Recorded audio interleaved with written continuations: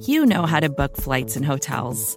All you're missing is a tool to help you plan that unbelievable travel experience. That's why you need Viator. Book guided tours, excursions, and more in one place. There are over 300,000 travel experiences to choose from, so you can find something for everyone. And Viator offers free cancellation and 24/7 customer support for worry-free travel. Download the Viator app now and use code Viator10 for 10% off your first booking in the app. Find travel experiences for you. Do more with Viator. Symphony and ocean's garbled vomit on the shore. Los Angeles, I'm yours.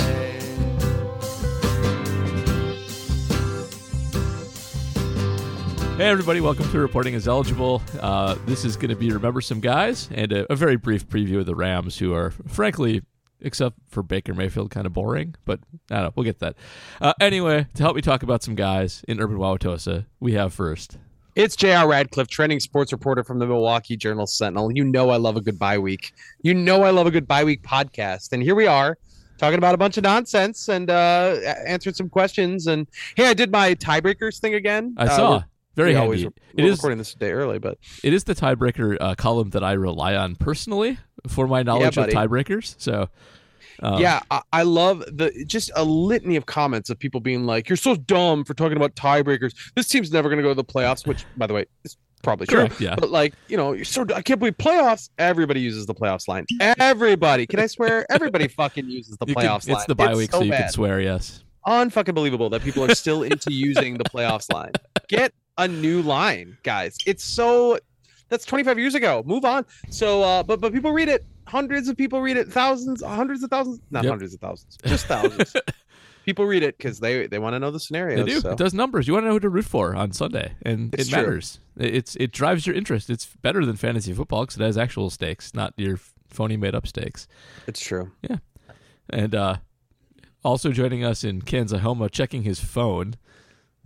My name's Matt, but you can call me Matab, Acme Packing Company Meme Weaver, General Twitter Rabble Rouser, and I've had many bourbons. Oh, Jesus. Oh, well, that's the bye week for you. Real quick. For like the fourth week in a row, we were featured on Hey, I Like Your Podcast. I think we'll probably not be for a little bit while after this, but thanks again for that. Second, a couple of patrons asked for an explanation of the advanced stats we talk about all the time. I did that on the mini pod, so you can hear it there right now, but I'm also going to just pop that on the back of this one. So a bunch of patrons asked for something that could be answered by the Patreon. It's good to have out there. We do talk about stuff all the time and assume knowledge that not everybody might have. It was actually was one of them Old Man on It was bike? Specifically actually a baseball patron, somebody who listens to the Tailgate podcast primarily, and asked in the context of wanting a comparison for the football metrics to the baseball stats like WAR and mostly WAR these days, but there's others. To be clear, I very seldom know what the fuck we're talking about. I promise I'm not going to keep going back to that well of the F-bomb, but I have no idea what we're talking about when we're talking about Aya or Enya or whatever, sail away, whatever metrics we've got going on. I want to understand them, and I try, and I have a much better handle on DVOA than I did when we first started podcasting together. But it's a little bit cloudy for me. I think the football ones are especially cloudy because a lot of them are model based. There's just a lot of opaque math and a basis on a model that nobody can see. That's like either the last 3 or the last 4 years. So I get that totally. The football ones are in a lot of ways more sophisticated than the baseball ones because the baseball ones are all based on static things that are easy to quantify. Mm-hmm. Football's a mess. So anyway, that's on the back of this. If you want to hear it and you are not a patron, that's also a glimpse of what the mini-pod is often like, especially on the bye week. When, by the way, the rest of the mini-pod is on laterals and something else fun. I don't know. I love laterals. Okay, I think you already wrote the deck for the article for this podcast. Did I? Football is a mess. Football is a mess. Football is a mess. Hey, real quick, since you talked about laterals, is it statistically better idea to try the old Stanford band play at the end of a game versus just chucking it up in the air and hoping what happens. Seeing what happens. It's not. The Stanford band play almost never works. And that's why we keep going back to the Stanford band play as the one example that worked Hello, one time. the River City Relay. It happened in the NFL. It happened in the there's- NFL yeah, once. Doug yes. Flutie. There are examples all over the place. It's Hey, just those JR. are memorable because all the other ones didn't work. Yeah. JR, let me ask you a question. Mm-hmm. Why does the Stanford band play directly relate to the Green Bay Packers? Ooh. Because John Elway was involved and John Elway broke the Packers' hearts. I don't know. Help me out. Richard Rodgers Sr. Was in the band. What? No, caught 2 laterals. Got 2 interesting. laterals. Oh, that's awesome. Good I feel like research, I Matt. had heard that, believe it or not, but I had forgotten that piece of info. Was John Elway at Stanford at the time? I don't even know. I have no idea. I believe that was before his time. I don't know Could- anything could about be, that game other than a trumpet player just got the his ass band handed is to him. on the field. Incredible. Oh, yeah. But Hail Mary works better than random laterals. But people should practice 100-yard lateral plays because there's a strategy to it. Like there's a way to defeat the layers of tacklers that you see if you actually care to actually do that. Isn't it essentially just have someone leak out to the other side of the field and hope that someone with enough arm to get it to him is there? The home run throwback is a good example of of one that works and a good fundamental way of going about it. Yes. But you could even The do home- more complicated ones than that. I love that there's names to the strategy. Like, yes, this one is the home run throwback. This reminds me of when I was playing chess against my wife's family members, like little like 10-year-old cousins who knew chess, like are great at chess. And I had never really played chess. So I like move my first pawn and the kid whispers like the something maneuver. Like, I don't remember what the name was. the opening. Like the maneuver. And I'm like, son, let me tell you, that was not a maneuver. That was just I need to make a move. And here's a pawn that was near my finger. Like I had no idea what I was doing. But anyway. I always castle as early as possible because I just feel like you're supposed to. I think you are supposed to. I think that's correct even a know lot of how the to do that. time. I know what it is, but if I tried to do it right now, I would mess it up. Oh, it's when you move your rook I know and what your it king. is. I just don't know Okay. the scenario under which you can do Yeah. it. Yeah. All right. We wanted to try to find a theme, I think, for this bi-week podcast. And unfortunately, we just kind of fell on. Here is some kind of random Packers ephemera. Uh-huh. I was digging through the Ephemera. That's a hell of a ephemera, baby. word. That's right. I was digging through the media guide and found a bunch of names. And I know, Paul, you were looking at like comebacks and things like that. So Yep. I don't know if we want to structure this, how we can structure this, or we just start talking and go off on tangents and see if people are into that. I think just that. This will be loose. I do, if it's okay, want to start with John Jefferson because I didn't know he was a Packer and had never heard of him before, and he's like one of the best young receivers of all time, and I just like put myself in place of a 1983 Packer fan of. Yeah, there's this rookie. His name is John Jefferson. He's drafted by the. Moving on up. He's Sorry. he's the only receiver to gain over 1,000 yards in each of his first 3 seasons, and it was the time of labor strife in football, and he held out, and he basically demanded a trade from the Chargers, and so he ended up on the Packers, and like he played with James Lofton and Lynn Dickey and Paul Kaufman, and. Like, if I was a Packer fan at the time, I'd be like, well, this is going to be awesome. we're going to score 100 points a game. We just added this super great receiver to Hall of Fame guy and great tight end. And then he just got bad for really, not bad, but he got progressively worse as time went on. He did play a big part in their second biggest comeback of all time. I wrote too much on the rundown. JR did a nice bullet point list, which is the way to do this thing. I had a weird day. I wrote way too much, but like, Okay, so for He was those awesome. listening at home, the first page of the rundown, Yeah, half it was of it too is big. John Jefferson's trading card, and Yeah. the other half is 3 paragraphs. About John Jefferson. about John Jefferson, who also had the nickname of Space Age Receiver, and the reason his card is on there is because his glasses are awesome, and that's why he had the name. That's great. He has a what's his face from the Rams. So the Packers had one one playoff victory between Super Bowl II and the start of when things got a lot better in 1993, when the Favre, the Favre went over the Lions and stuff. So they had one playoff win. It was in 1982, which is a strike shortened season, so it's a weird year. And the the Packers beat the Cardinals. So John Jefferson has 6 catches for 148 yards and 2 touchdowns, including a 60-yard touchdown catch in the first quarter from Lynn Dickey. That gave the Packers the lead over the Cardinals. Packers win that game going away, 41-16. And it was that was a really big moment for him. And I think the next week James Lofton had like a 71-yard reverse in a loss to the Cowboys. Yeah, that happened the following week. So this was a really good receiving core. James Lofton and John Jefferson in 82 were awesome. The Packers, there was like this brief oasis where they didn't completely suck. It just so happened that it was a strike shortened year. This is the Bart Starr years as head coach. Like John Jefferson going bad. I mean, everything shriveled up overall for the Packers kind of in the years after that.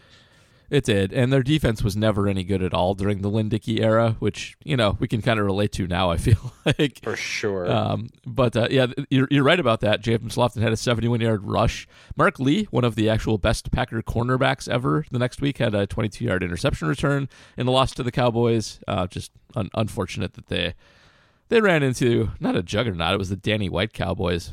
Probably should have won that game in retrospect. Tony Dorsett, Danny White. That's a bad team. That's a team that sucks in Tecmo Bowl. That's what that is. You're feeling regret 40 years later over a loss that happened when we were young babes. Oh my God, was that 40 years ago? My dude, yeah. Was I born? I was born. You were born, Paul. I was Sorry, born. man. I was 6. I was old. JR, do you know my introduction to working with Paul at APC? You're going to tell me, so do it. Yep. My first month at APC, we were all talking about how old we were. Mm-hmm. And Paul just posts a Mike Gundy gif.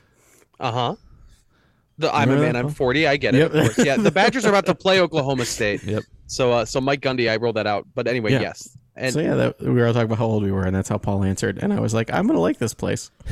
I'm feeling blessed because the Badgers are going to play Mike Gundy in a year in which I am a man and 40. Exactly. So I look forward to that bowl game coming up here on the 27th. But I digress. Yep. Should we move to tied for the biggest comeback? Because we should talk about the best Packer quarterback for random records, who is, Oh, it's absolutely Matt Flynn. It is Matt Flynn. Matt Flynn is the GOAT at random records. Stuff. It's really did weird. Did I tell you about the time he called me a jerk on Twitter? Nope, but you're probably going to. So you guys are being mean today. This is definitely what I say to my daughter every time she's like, "Dad, can I tell you something?" I've definitely resorted to, "You're gonna tell me, so just do it." No, so this one time, I was like simming a season on Madden, and the quarterback broke a bunch of his records, and I tweeted about it, and Matt Flynn's like, "Wow, what a jerk." Knowing Matt Flynn's Twitter personality, I'm guessing that was the dry humor version. Yes, it was the dry humor version, that is correct. I was beyond ecstatic that he said these things to me. Yeah, single game passing yardage, all-time franchise leader, Matt Flynn, tied with Aaron Rodgers. But and obviously, we recognize Matt Flynn. And tied for biggest comeback with a 23-point comeback against the Cowboys, where he threw for 4 touchdowns in the second half. That was Eddie Lacy and Jared Boykin was their number 1 receiver in that game. And Sam Shields. We do not appreciate, I have banged this drum before, we don't appreciate the cosmic impossibility of the 2013 Packers season. We really don't. It's insane. This Bears game at the end of the year, winner take all, everyone remembers that the Randall Cobb is wide open with 14 seconds left or whatever. Like that in and of itself, insane. But the games to get them to that point, Matt Flynn at quarterback winning these back-to-back games, coming back against Dallas made no sense. Nope. I don't know how it happened. It was a miracle. And I feel like we don't love it enough. We don't love it enough. That season changed my life. Did it? Okay. So you love it enough. Indeed. So that season was the first year I was in Colorado. And at the time I was really only a casual football fan. Like I was definitely not into advanced statistics, and I barely even played fantasy. And I had just moved to Colorado, and it was pretty lonely, and it was kind of hard to make friends. And so I just started going to my local Packer bar, and I started hanging out with people there and going to watch the games. And 5 or 6 people from the crew that I hung out with all went to go to the Dallas game. Nice. And I remember sitting there in Tony's bar in downtown Colorado Springs, watching this absolute blowout and just going, "Oh, these poor guys." And then the next week when they were all back, telling us the story of being present in Jerry World for the comeback.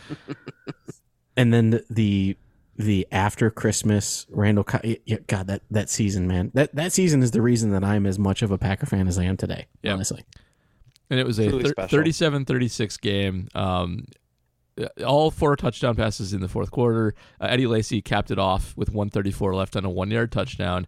And most fun, Tony Romo was the Dallas quarterback for this game, and the Packers sealed it on a pass intended for Cole Beasley that Tramon Williams picked off, which, Cole Beasley sucks, so good for that. Eat it, Cole Beasley. Eat it, Cole Beasley. I believe SB Nation made a GIF of that was like Tony Romo has the athleticism to turn sacks into interceptions, and then it shows him evading a sack and throwing the pick. Poor Tony Romo. I love that you made the comparison to Frank Reich, which obviously he doesn't quite get that standard because the Packers didn't go to the Super Bowl or didn't win a NFC championship or anything. But that's basically what happened. There's no way you could have predicted or foreseen what happened in that game, Absolutely or not. that whole home stretch. And I always love Frank Reich because he not only quarterbacked the biggest comeback in NFL history, but he also quarterbacked the biggest comeback in NCAA college football history. So good times on that. That guy just wild. All he does is win football games. Yep. I went to the following week's game against the Steelers with Andy Schaff. So nice. They were so close to winning that one. So close. Matt Flynn almost pulled off another one.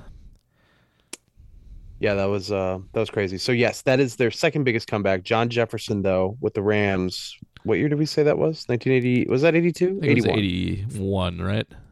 Yeah, that is the biggest comeback in Packers history. Love it. Did you have more you wanted to add? Not really. This before we go to the blown games. Much it. I'm just glad I got to mention Jarrett Boykin. Yes, Jarrett Boykin. There's some Packers receivers. There were some guys over the last 20 years that we could easily go into, I think. And the Rams are responsible for the biggest comeback against the Packers. Yes, they are. Back in 1952. I don't know if we have much to go back on from 1952. Yeah, I don't care about 1952, or 1957. So 22 points. And then the Falcons did it to the 83 Packers. John Jefferson, just one catch for 7 yards. There's the problem. Let him down. James Lofton was a monster in that game, but nobody else was. Yeah, but in modern times, you got to go to 2012, where the Packers were up 18 points on Andrew Luck. The Indianapolis Colts lost 30-27 on Luck's pass to Reggie Wayne. 35 seconds left. It was 21-3 at half. Wayne was unstoppable. I don't remember this game. 13 catches. I don't remember this game at all. 212 and a score. I don't remember that at all. I remember that game. I remember being hacked off. The Packers took their foot off the gas for the second half of this game and could have put it away on multiple occasions and just let the Colts get back. And so, how old was Reggie Wayne at this point? I think pretty old. I was like, he had to be in his mid-30s. Yeah. It was latter. It was not, prime Reggie Wayne for sure. Let's see. We can look that up. We have computers. Did you guys read the piece on Andrew Luck? Sort of. I forgot who caught up with him recently. I forget who wrote it. I did read it, and it was really good. Yeah, super interesting. I like very Andrew Luck's conflicted. perspective. Yeah, wasn't it like he spent so much time rehabbing his injuries, he almost lost his family? They were like, "You're not spending enough time with us," and yes. So Reggie Wayne retired after the 2014 season. Just put that out there. In 2012, he had 1,355 yards on 106 catches. So still very Reggie Wayne-y. Still alive to make it to the Hall of Fame. That's still a possibility there. I don't know if it's going to happen, but he's always in the mix. He should. His numbers are definitely good enough to be in the Hall of Fame. No question. It's the problem is the logjam of wide receiver era that he played in. Yeah, there were a lot of good ones. You're talking about a time when multiple top 10 all-time wide receivers. There's never been a better time to get away with a great deal on the hunt. And since this will make the recording on my end, but didn't get through to you guys, the Pro Football Reference page has started auto-playing ads again, and you guys just got a little bit of it if I don't manage to edit it out. So annoying. Okay. What's the advertisement for? Some truck. I thought you had a StatHead Premium. Wouldn't that make the ads go away? I do have a StatHead Premium. Why am I getting ads? That's annoying. Good question. Come on, StatHead, put it together. All right. So in other statistical oddities that we were looking up, you brought up the most just the most receiving yards in a single Packers game in the Super Bowl era. I'm sorry, I just read the write-up on You read the write-up for which? Jermichael. Oh yeah, we'll get to Jermichael in a second. But this is against San Francisco in 1996. Don Beebe, 220 yards receiving. Okay, so in an era of laser-timed 40s, how fast do you think Don Beebe really would be? Not as fast as the reputation. Don Beebe definitely had a lot of stories about Don Beebe and how fast Don Beebe was. Like that he ran like a 4.2 in a gym in sandals or some crap like that. But I'm sure he was very fast, just not, Don Beebe, quick fella, once ran a 4.1 wearing Adidas slides while covered in Crisco. Yep. Very Bill Bradsky. To Don Beebe. Also, so I remember this game vividly. All of the Packer receivers were hurt. All of the good ones. That's why Don Beebe was playing so much. And that 220 yards, I'm guessing that just like there are Packer fans that walk around saying Jerry Rice fumbled, there are also San Francisco fans that walk around saying Don Beebe was actually down. Because on one of his deep touchdown catches, he leaped over a cornerback to make the catch, and his toe just nicked the cornerback's toe, and his knee hit the ground. And it was either pre-replay or bad replay, and that they ruled that didn't happen, and he just ran into the end zone and scored. But it would have robbed him of a touchdown and like 40 yards of offense. So I mean, that was bad replay because it's post Mikowski replay game. Yeah. So it was 220 yards, but maybe a case for slightly less than that. But I mean, but still 180 yards. Is still good. Still good. So I was today years old when I learned that the Beebe play where he knocks the fumble out from Leon Lett. Yep. Mm-hmm. For some reason, I didn't realize that was actually in a Super Bowl. Yeah, I mean, it was Bills Cowboys. Well, yes. I just didn't know that was Super Bowl. So that's after the 92 season. So early 93, January, I assume, of 93. The Leon Lett, gets a fumble and has a touchdown, is holding out the ball, and Don Beebe comes out of nowhere like Usain Bolt. Yeah, he runs a 4.2 down the 40 in stretch. sandals in a gym. Right. Knocks the ball away just as he's celebrating at the goal line and gets the ball back for Buffalo. Man, he comes out smelling like roses because even though he doesn't win with Buffalo, he does win the Super Bowl with the Packers that year in 1996. So he got to experience all the Super Bowls and then actually win the ring, unlike his brethren in Buffalo. That's a good time, Don Beebe. Prior to Brady, you had Montana, Rice, and Beebe, I think, in like the most Super Bowl appearances. Yeah, I believe you. I haven't looked that up or anything. Yeah, but that. I don't know. Because I mean, Beebe was in at least 5. He was on the 97 Packers, wasn't he?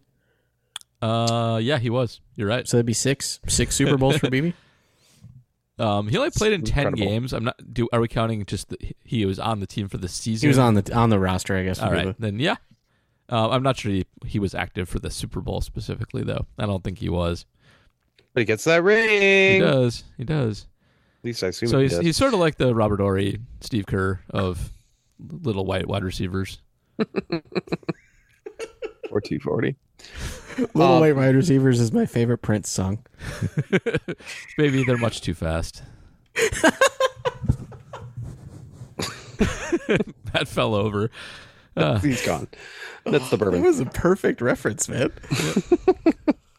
Most receiving yards by a tight end, Jermichael Finley, 159 with the most. That was in after the 2009 season, the 2010 started the 2010 calendar year in the playoffs. As Paul puts it in the rundown, that fucking Cardinal overtime loss, which quite honestly does apply to multiple games in our It lifetimes. does. It's so But, annoying. That was the face mask game, right? Yes, if you yes. want to call it that. Aaron Rodgers fumbles on a face mask. That's not called. Yes. Also, And Carlos the Dansby missed returns it for a open touchdown. Greg Jennings play, if you want to call it that too. I've been trying to find out the Packer regular season tight end record, but I keep getting distracted. So that is a playoff game. It might be weird. Yeah. We could pretend like the Packers screwed that game up, but they were down 31-10 early in the third quarter. There's no business that they had getting back into this game. This is, you could argue, one of the moments where Aaron Rodgers truly takes a step forward. Obviously, they win the Super Bowl the following year, but early in his career, this insanity, this 51-45 overtime game. Rodgers throws for 423 yards and 4 touchdowns. He got sacked 5 times, but stayed alive enough to throw a bunch of touchdowns. He did unfortunately also throw 1 interception and, of course, lost a fumble that was returned in overtime by Carlos Dansby for the game-winning score. Yeah, it was a face Heartbreaking. mask. Yes, it was a face mask. So at the time, that was the most points scored in a. Was it in any game or just a playoff game?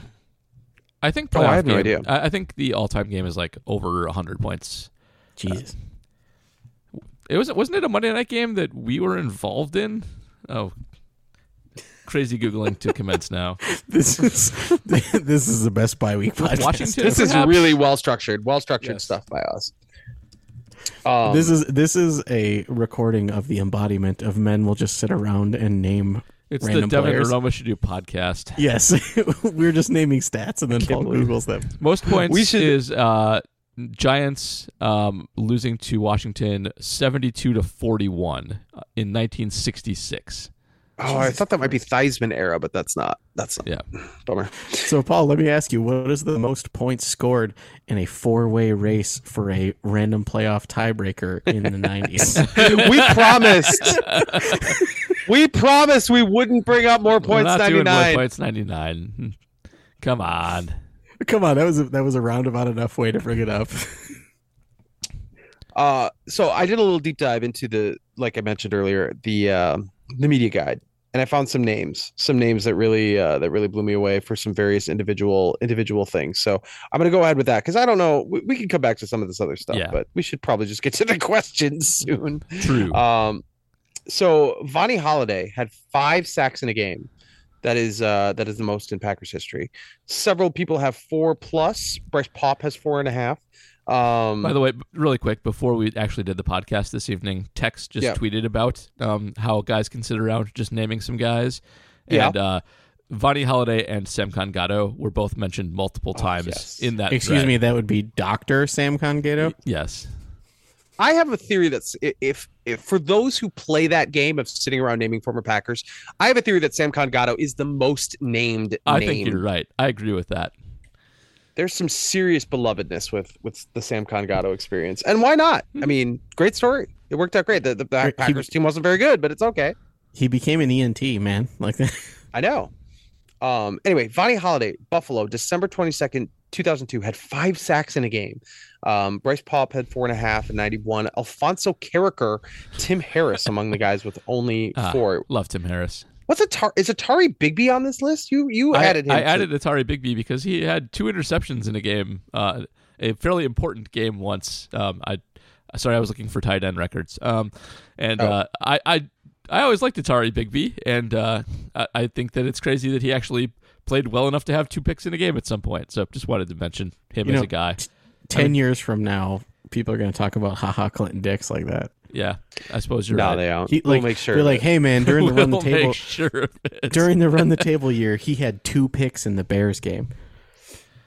I remember the Vonnie Holliday 5-sack game very well too, and just thinking he's going to be just phenomenal, like a Hall of Fame level defensive player. And Vonnie Holliday was very, very good, but man, did he taper off quickly.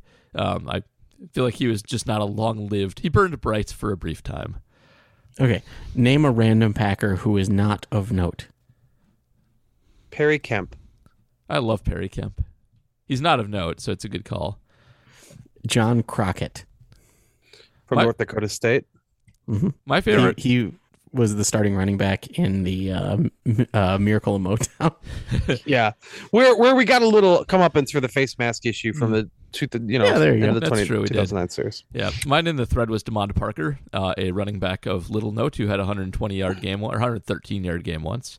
But my favorite is Jerry Holmes, who weighed 110 pounds soaking wet as a cornerback for the 80s Packers. And if you see highlights of the 80s Packers, it just looks like he's going to get broken in half as soon as he touches anybody. like Marty and Not Another Teen Movie. Yes, So- like that. Here's a morbid real world thing that has to do with this Remember Some Guys fascination, and Perry Kemp is the name I brought up. Oh, I thought you were going We- to talk about someone getting broken. No, we were discussing in the office when is the appropriate time to do like a full-fledged obituary of a player when the player passes away. And in many cases, there's the obvious ones. There's the stars or players that people will remember, and then there's guys who were on like in the last 15 years or whatever, a name that people are going to remember just because they're not that old and it's notable that they died in their 40s, 50s, 60s, whatever. And then there's like these in between guys where and I don't even remember the player that we were discussing. I think we ultimately did write about him, so we could probably look that up. I don't know, but like I brought up Perry Kemp. Like if Perry Kemp dies, hope knock on wood or whatever. I have no idea what. No he's doing with curses his on life. Perry Kemp here. That's No curses on Perry Kemp. Would we write about it? So it was we were kind of challenging ourselves to kind of find what the threshold is for obituary. I think you probably with the Packers could get away with this guy played literally like 6 snaps in 1990 and people would read about it. true. But it was sort of a little bit of an interesting thought experiment to kind of find out like when are they considered sort of like Packers like kind of legend, kind of not legends, Yeah. but sub interesting Packers. So right. Perry Kemp, I think I would count him. He played a lot and has Yeah, he gets an obituary. Yeah, Let's do it. absolutely. on the flip side, if someone of note passes away who isn't necessarily looked upon fondly, do you eulogize them? Well, like if Darren Sharper, is that Yes, what you're going with? Okay. Darren Sharper or someone who actually has passed away, Charles Martin. Yeah, I mean, I don't know. Yeah. I think Darren Sharper you write about because his crimes are so heinous. He bears mention for that. From a journalistic standpoint, yeah. Yeah, I don't know about Charles Martin though. Like Yeah. I don't know. So he passed away in 2005. So I don't Right. know if I have no idea. I wasn't there then, so I don't know. I don't know what they did. They probably wrote about it. I was a young JR. Just Yes, I was writing- covering prep sports, covering high school sports in the suburbs, baby. All right, media guide curiosities. Here we go. Individual rushing leaders in a game. The 5th most rushing yards for any Packers player in a game is Najee Davenport, who is, Yeah. speaking of players known for things other than what they did on the football field, Najee Davenport, 178 yards against the Rams in 2004, 5th most in Packers history. There is no one on earth who could have told you that without looking. That's my Nope, my take. I think on you're that. right. Rams again too. I remember that Oh my game though. God. I remember thinking he's gonna just take off and be good for a long time, and he wasn't. Just a big Does guy. his career Sad. survive? Like if that happened today, If somebody goes to the If you- bathroom if in you- someone's closet, if he broke into a girl's dorm room and pooped in her closet, yeah, does his career survive if that happens today? I think so. I think the fact of what actually occurred is so. I think being so out of it that you do that mitigates your intent a bit. Like it's creepy if you break into a woman's dorm room. You should not. That you should be charged criminally a lot for that. I feel like if you poop in a random room, you're probably just drunk off your gourd, and that. Not that it's good, but it's different. Look, whomst among us hasn't pooped in a random I'm not dorm doing room? whomst among us Jesus for Christ. that. but it does. Everybody's got a story. For Yep. those who went to college, everyone has a story of somebody who did something similar to that. Yes, because I don't want to one time- diminish. I don't want to diminish how terrible it is for someone to break into a woman's dorm room. Like that's terrifying in and of Yes. itself. It's just that the activity that took place, it indicates that he was just not aware of what he was doing. Yes. That's all. One time, my roommate in college got drunk and got lost on his way back from the shower. Like it happens. That's a whomst among us situation. Indeed. We could do that one. 10th, by the way, an individual rushing. Billy Grimes. Billy Grimes from 1950 ran for 167 yards against, I believe it was the New York Yankees at the time. Was the name of the football team. Who's Billy Grimes? No idea. An Who the old fuck guy. is Billy- is he related to Mike Grimes? I'm pretty sure not. His Wikipedia page is a paragraph. And it looks like he was drafted by the Bears in 1949. Wikipedia is trusted, which of course it is. It's the course. source of all knowledge. Ended up in the dispersal draft in 1950. Played for 3 years. Went to the Pro Bowl Good for him. after the 50-51 season. That was that. He was out. Good after old that. Grimy. Oklahoma. Yeah. See, I made a Simpsons reference, and I feel like it went over the head. Yeah. By the way, Najee Davenport never had 500 yards rushing in a season. No shit. So he had a game with almost 200, and he didn't break 500 that year. That's right. Oh my god. It's pretty wild. Individual passing leaders, we already mentioned Matt Flynn against Detroit, January 1, 2012. Heck yeah. 31 completions. Aaron Rodgers then finally matched him, which I'm sure he took it as a personal affront. I know they had a really good relationship, but a couple years, the following year, like September 15th of 2013, he matches him. Lynn Dickey still in the top 10 with 418 yards on a game in 1980, and Don Horn. 410 in December of 1969. Who is Don Horn? The 1969 Packers are still decent. Who is Don Horn? Just a guy. So one of okay, the I'm many. assuming you can look it up quickly. In the game where Rodgers threw for 6 touchdowns in the first half goodness. against the Bears, Yeah, was it the Bears? That was the Vikings. No, it was Bears. It was Bears. and then went out and threw a couple incompletions in the second half, trying to get the 7 touchdowns. How many yards did he have? In the first half or for the game? I guess in the game, because he got sat like 5 minutes into the third Hold quarter. on. I can actually do this quite quickly. Let's see. Don- That's going to be passing TDs. There we go. Against the Bears, he had 6. He had 18. He was 18 to 27 for 315 and 6. He had 315 Yeah. in And 2 and a quarters. Yeah, Just incredible. his other 6 touchdown performance against the Texans, he was 24 of 37 for 338. So the Texans game, that was a J.J. Watt mocking the belt, yeah? I believe it That was. was it was the undefeated Texans, like the Packers went in and just murder stomped them. Yeah, I believe that is exactly what happened. We haven't seen the belt in a 142-24. while. We haven't seen the belt in quite some time. Didn't we see it last year? We might have. I think so, because I think I wrote a comprehensive breakdown of all the players who have mocked the belt and how the outcome went for them. Which I don't remember exactly if I wrote that last year or the year before. I know for the most part it does not end well for players who mock the belt. In some cases it has. I don't remember if it was like lopsided one way or the other. It's I believe it's 4 bad, 2 good. Oh, I think there were more. I think there's more instances than that. Okay. But I don't know. Anyway, Don Horn started 5 games in 1969, even though Bart Starr was still on the team. And individual receiving leaders in the game: Billy Houghton, number 1 overall, 257 yards against the Rams. Just keep coming up. This was in October of 1956. Only 7 receptions, 257 yards. Can you imagine that track meet for Billy Houghton? What a ride! Billy Houghton, at least, is a name I think a lot of people Yeah, know. Billy Houghton was good. Yeah. Hey, JR, Yeah. can you name the top 3 players with receptions over the age of 40? In the Packers franchise history? No, in all of the NFL. Oh, Well, absolutely not. I know. It might bring. It's Jerry Rice, Brett Favre, and Oh, Tom I Brady or see. something And Tom like Brady. Yes. It's okay. actually Favre past Brady, or Brady past Brady Favre. past that. Favre. Okay. So it's Jerry Rice has like 100, Tom Brady has like 3, and Brett Favre has 1. Yep. By the way, when Aaron has 4 touchdowns or more in a game, they are 30-3, which is pretty good. I feel like when you throw that many passes, you're usually trying to come back, and that's not the case with them. Lost to Atlanta, lost to the Vikings, and lost to the Panthers. Vacations can be tricky. You already know how to book flights and hotels, but now the only thing you're missing is, the actual travel experience.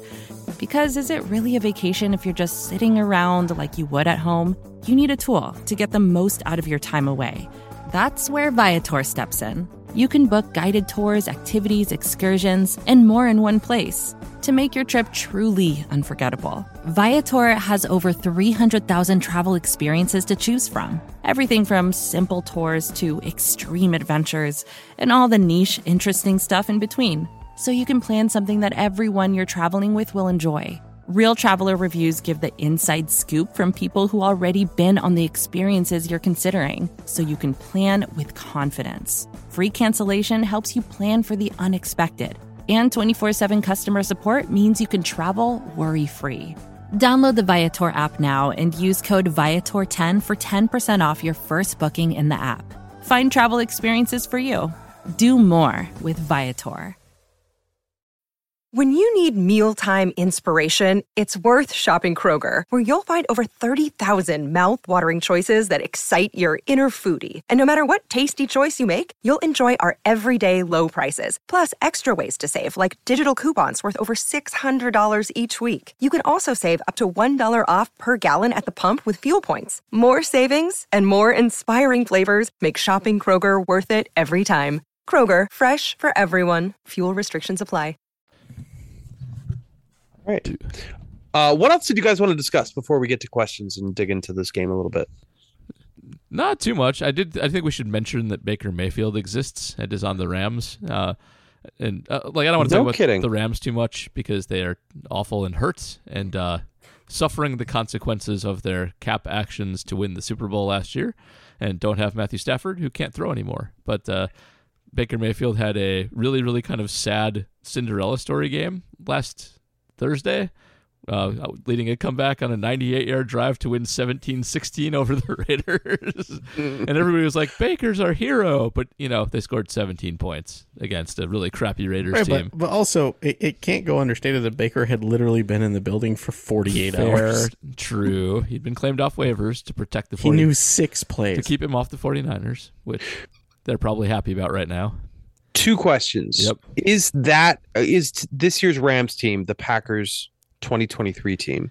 And if so, who ends up getting signed midseason next year to lead the Packers to an inconsequential victory? It might be. After OBJ gets left out all year because of his ACL not healing and also his shenanigans on an airplane, he will be a November signing for the Green Bay Packers. I like it. Maybe Antonio Brown will finally come out of his house. Is he still in there? As far as I know. My gosh. I assume it'll be news when he's out.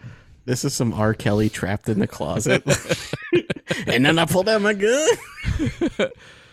Oh my gosh. I don't want to get I think my point, the Rams suck. If we lose this game, we should forfeit next year too.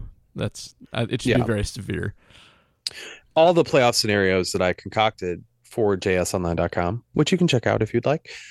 They assume that the Packers win all the games. There's just nothing, it's just not realistic if they don't win out, if they win their last 4 games. And again, the Packers have, I would say maybe like a half to 3/4 quality wins this year, like dominant wins this year. They haven't beaten anybody convincingly. Even the Bears, it's been iffy. So I don't know if this is even... So my favorite thing about this scenario is people are all like, there's no way that you're going to beat Miami on the road. Oh, geez. They'll beat Miami on the road. They're just going to lose to the Lions at home, Well, the thing about the Miami on the road is they appear to have been figured out. But the problem is will Joe Barry use the roadmap? Oh, yeah. Yes, that's the problem. People have figured out the Dolphins, but Joe Barry hasn't figured out anything. It's tough. Joe Barry is still writing up plays using one of those vibrating magnetic football teams. I'm surprised he gets both legs of his pants on every morning. Interesting note, though, I think it was Peter Bukowski who suggested it. If Hackett and the Denver Broncos, who've had just a nightmare year, if they decide, okay, oopsie, we did that wrong, we're going to clean house and start over, that might make Giro available as a possible defensive coordinator candidate. They could get a do-over. He's getting a lot of smoke as a head coach candidate. I know. Yeah, I just don't see him coming back to the Packers after they passed him over. But maybe. You never know. Football's weird. It's true. Same with Jim Leonard. Yep. Don't know what's happening there, but it makes too much sense to actually happen. So we'll see. How far is it from Madison to Green Bay? Oh, a couple hours. Yeah, 2 hours maybe. So it's not insurmountable. No, it's not pleasant though. It's a bad drive. Look, you're talking to a man who spends half his time driving to and from Kansas for 5 hours. You know how bad it is. Yeah, it's exactly like that, to be honest. It's that kind of driving. All right. Shall we do the questions? I have one very, very quick last thing. Bring it. Bring it. You have a bunch of busts. We don't have to talk about all of them, but one of them is Brian Braum, who I liked a lot. And I was curious about if my metrics would be able to tell if Brian Braum was actually crappy. And they kind of can. So he was good. I ran Quoba for 2007. Tim Tebow, by the way, is number 1, as he should be, because he's a good college quarterback. Then Sam Bradford.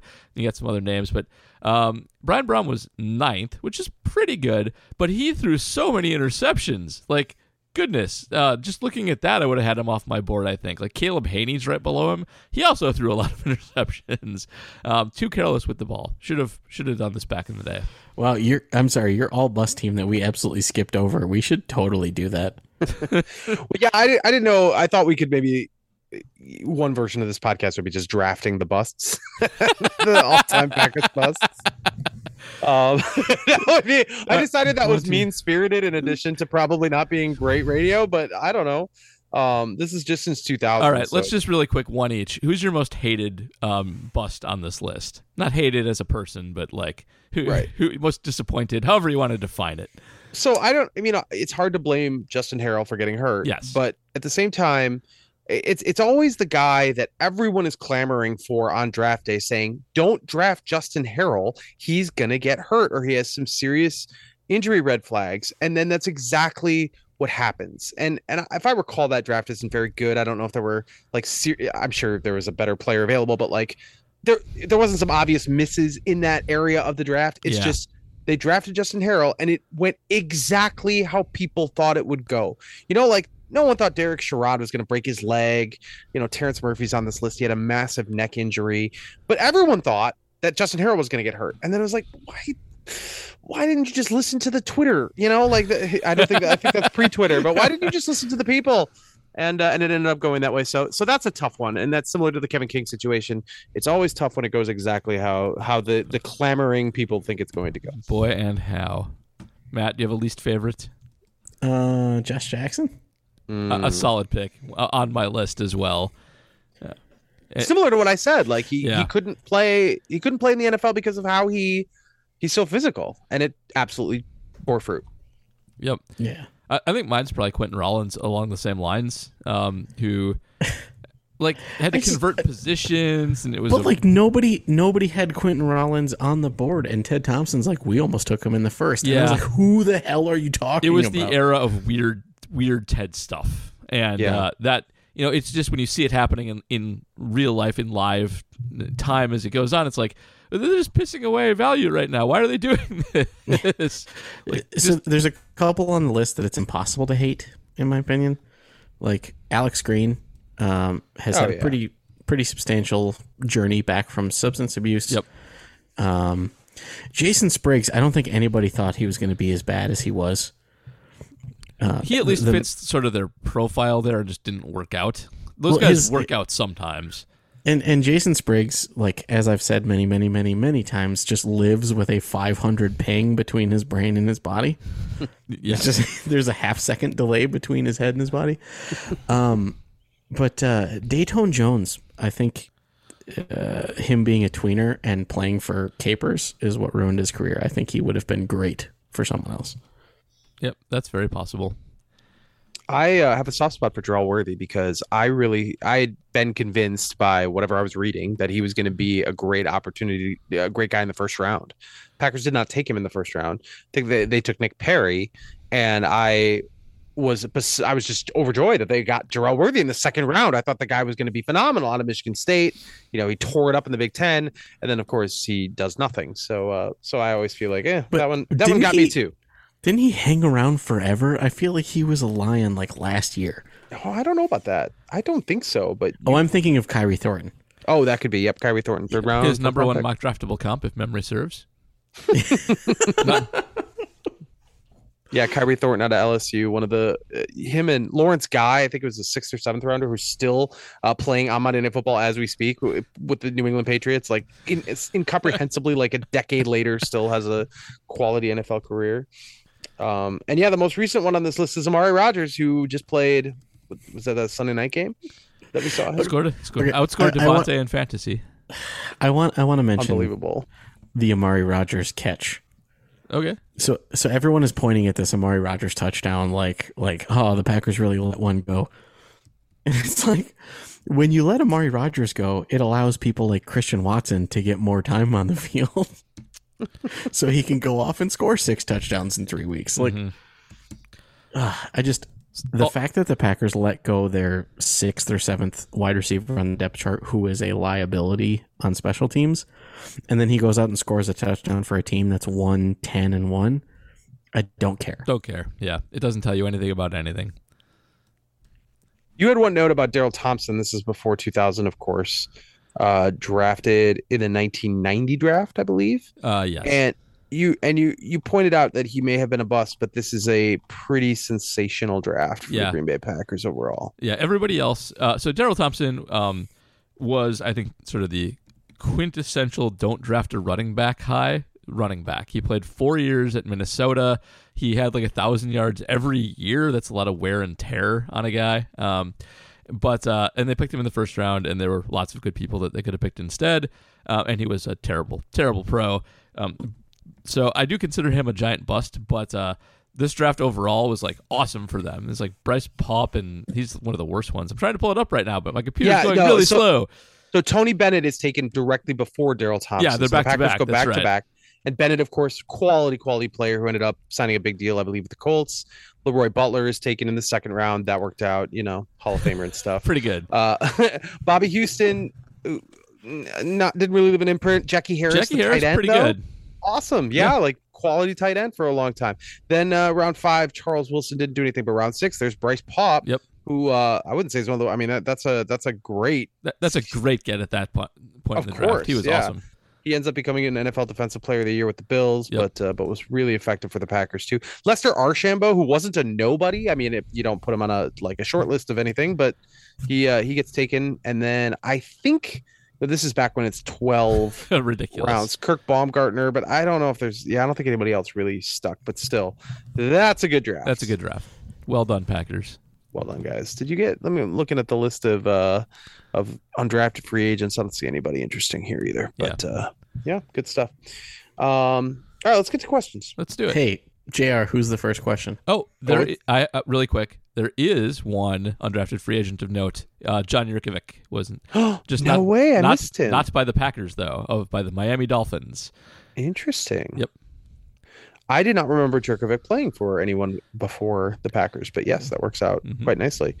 John Randall, undrafted free agent, Hall of Famer. Hall of Famer. So John. Do you know Randall. the story of John Randall faking weight?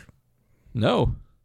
So when he was at the Vikings training camp, they're like, you need to put on like 30 pounds, and I guess like the rumor is that he wore like cast iron pans under his sweatsuit. Oh my gosh. So he could make weight because he was legitimately playing like 15, 20 pounds lighter than his listed weight. Wow. That would slow you down. Yeah. So this was in a time when you had to be 330 pounds to play on the defensive line. Yeah. Well, it worked out. Yeah, it did. So they made weight. They signed him and the Hall of Fame. I can't remember if it was a Football Life or someone went over it, but yeah, John Randall claims to have like cheated the scale. He could have borrowed some from Tony Siragusa, another undrafted free agent. May he rest in peace. But that's a whole lot of dude. Tony. That is a whole lot of dude coming out of Pittsburgh. I didn't realize Pittsburgh played an independent schedule at the time, but okay. Mark Putscarby. He is our Helen Thomas, and all patrons, of course, get shocked. All of our patrons get question priority. If Jordan Love were to request a trade in the offseason, and there have been rumblings of this, how do you think the Packers would handle it, and how do you think they should handle it? Well, I think they would handle it poorly. They would find a way to screw it up. This is a tricky one because they first of all, it depends hugely on what Rodgers does. But if he decides to come back and he has all the cards to do that, I think they've got to entertain it because even if Jordan Love is good, they're entering the era of his career where he's no longer a bargain. Like it's the fourth year, they can do the fifth year option, but they're running out of bargain Jordan Love time. And if he's not really, really, really good, that no longer conveys value to you, and you have to have a plan to move on. So I suspect they look at all options if that comes to fruition, and they do maybe try and move him. But they don't have to, and they're not the nicest, touchiest, feeliest front office in the league. So I suspect that they might just keep him around if they can't find any suitors for him and try again the next year. Yeah, and I don't know. I don't know if that plays into how they should handle it. How they You're should. Right, that's, I think you got to start actually considering offers if you got Rodgers back next year. How you absolutely should handle it is the moment that you're mathematically eliminated from the playoffs, you should sit Rodgers, and you should see what you have in Jordan Love, and you should do what you can to increase his trade value and or figure out what's going on here. Yeah, but they're not going to do any of that. Yeah, and being so far past the good parts of the rookie deal, it's if you can get value for him, you probably should. He's probably not going to be a Hall of Fame quarterback. His ceiling's probably fine, good. So it's okay to do that, and that's what they should do. Do you believe he is above the Dalton line? I wouldn't bet on it, but I haven't seen that much. I want to see more. All right, Big Rig asks, the popular Packers Twitter theory that Rodgers does not want to share the Hall of Fame stage with Brady, combined with Rodgers' insistence in the spring that he was coming back this season and to ignore the contract terms. Now the rumblings of suddenly single Brady's free agent options this summer, including San Francisco, LOL. Is it starting to feel like Rodgers might actually retire this season? It's starting to feel more real. I do think the Brady thing is real just because it's hard to imagine. Like, it is. Like, can you imagine Aaron Rodgers being second fiddle on a quarterback greatness show? Like, it's just hard. Maybe he would. Maybe he'd be a mature adult about it. But also, Tom Brady is exactly. Tom Brady is, sure, he would not. Tom Brady is absolutely coming back next year because he is out of money. You think so? Is that a real thing? He lost his shirt in FTX, and his wife is taking him for a ride. Divorce does cost a lot of money. Tom Brady is having a very expensive year through investments and divorce. That is certifiable. Isn't he signed to get paid a gazillion dollars to be? So that's the thing. The moment that he retires, he's guaranteed, I believe it's $10 million a year from Fox. Yeah, that's a lot. Also, but it's not $30 million a year. Okay, fair enough. I think Brady's done after this year because he's not playing well, and I think that the choice will not be made for him. But you never know. Kyle might like that to see what you can do with Brady in the Shanny system. It's I think Tom Brady in the Shanny system plays for another 6 years I think with two All Pros. The thing is, though, if Brady does come back. So does that mean Rodgers, if we're assuming that he actually cares about this thing, does that mean he has to play another year after that to get out of Brady's crosshairs? Yes, or he retires before Brady. Or retire before Brady. Right. But I don't know if I can picture Aaron Rodgers like truly hanging him up after this season. I do half wonder, just in the dark recesses of my brain, if Tom Brady is planning to stick around just to mess with Rodgers a little bit. It's because it's just nonsense, but on the table. It's nonsense, but just as Rodgers doesn't want to be up there with Tom Brady, I'm sure that Tom Brady would relish having another all-time great below him on the stage too. Man, well, if Brady really is out of money, he should do what other legendary quarterbacks do and just ask the Mississippi government for a little bit of a boost. From the Mississippi government. A little bit of a boost. Got this volleyball thing I'm going to build. Flaley Joel Osmond asks, if teams offered a second-round pick each for Stokes, Wyatt, or Walker, do you make that trade? When is the optimal time to try and reclaim value from a first-round pick? Kevin King, A.J. Hawk, and Dayton Jones want to know. Ooh. A.J. Hawk was a serviceable starter for 12 years. I will die on that hill, He's too. Fine, yeah. I will. I'm with you on that. A.J. Hawk was fine. He wasn't an all-star, but he was an average player, and you need a lot of average players. They're hard to come by. Also, A.J. Hawk was a top 5 pick. I understand. Yeah, Kevin King agree. was a second-round pick, and Dayton Jones was at the end of the first round. Yeah. Those are not fair comparisons. Yeah, Hawk was given, I think, the 5 was held against him a lot. It was. And Hawk played to his draft position until they moved to a 3-4. Mm-hmm. Right. And again, and even without the system, he's a linebacker. Like, there's a ceiling there, right? Like, he's not. But he's never going to be Brian off, Urlacher. He's an off-ball linebacker. Like, if you're not Brian Urlacher, you're a failure, I guess. Yeah, pretty much. I don't know. So I would trade a second for Stokes or Walker at this point. I think Stokes I'm not totally sure on. I think a good coordinator might fix him still, but Wyatt I think is good, so not him. But Walker I think was just way overdrafted. Give me that back. The injury to Stokes too. We don't know what that's going to do. to him. That is also true. Yes, there's some uncertainty there, but I like second round picks. I'll give a lot of value for second round picks. They're fun. They're not third round picks. Importantly, that is true. Out of the dark place. Ryan Ziegler, in 2024, the 49ers have an estimated $59 million in cap space. What's the plausible chance a trade gets done with San Francisco for Rodgers next year? San Francisco is likely to need a quarterback. They are allegedly Super Bowl ready. Seems like it might be the right move to get it done. I'll hang up and listen to your answers. Imagine Aaron Rodgers getting traded to his hometown team to play for a Super Bowl ready team with a phenomenal defense and a quarterback good system, only for him to check into RPOs that he's going to read before the snap. Yep, again.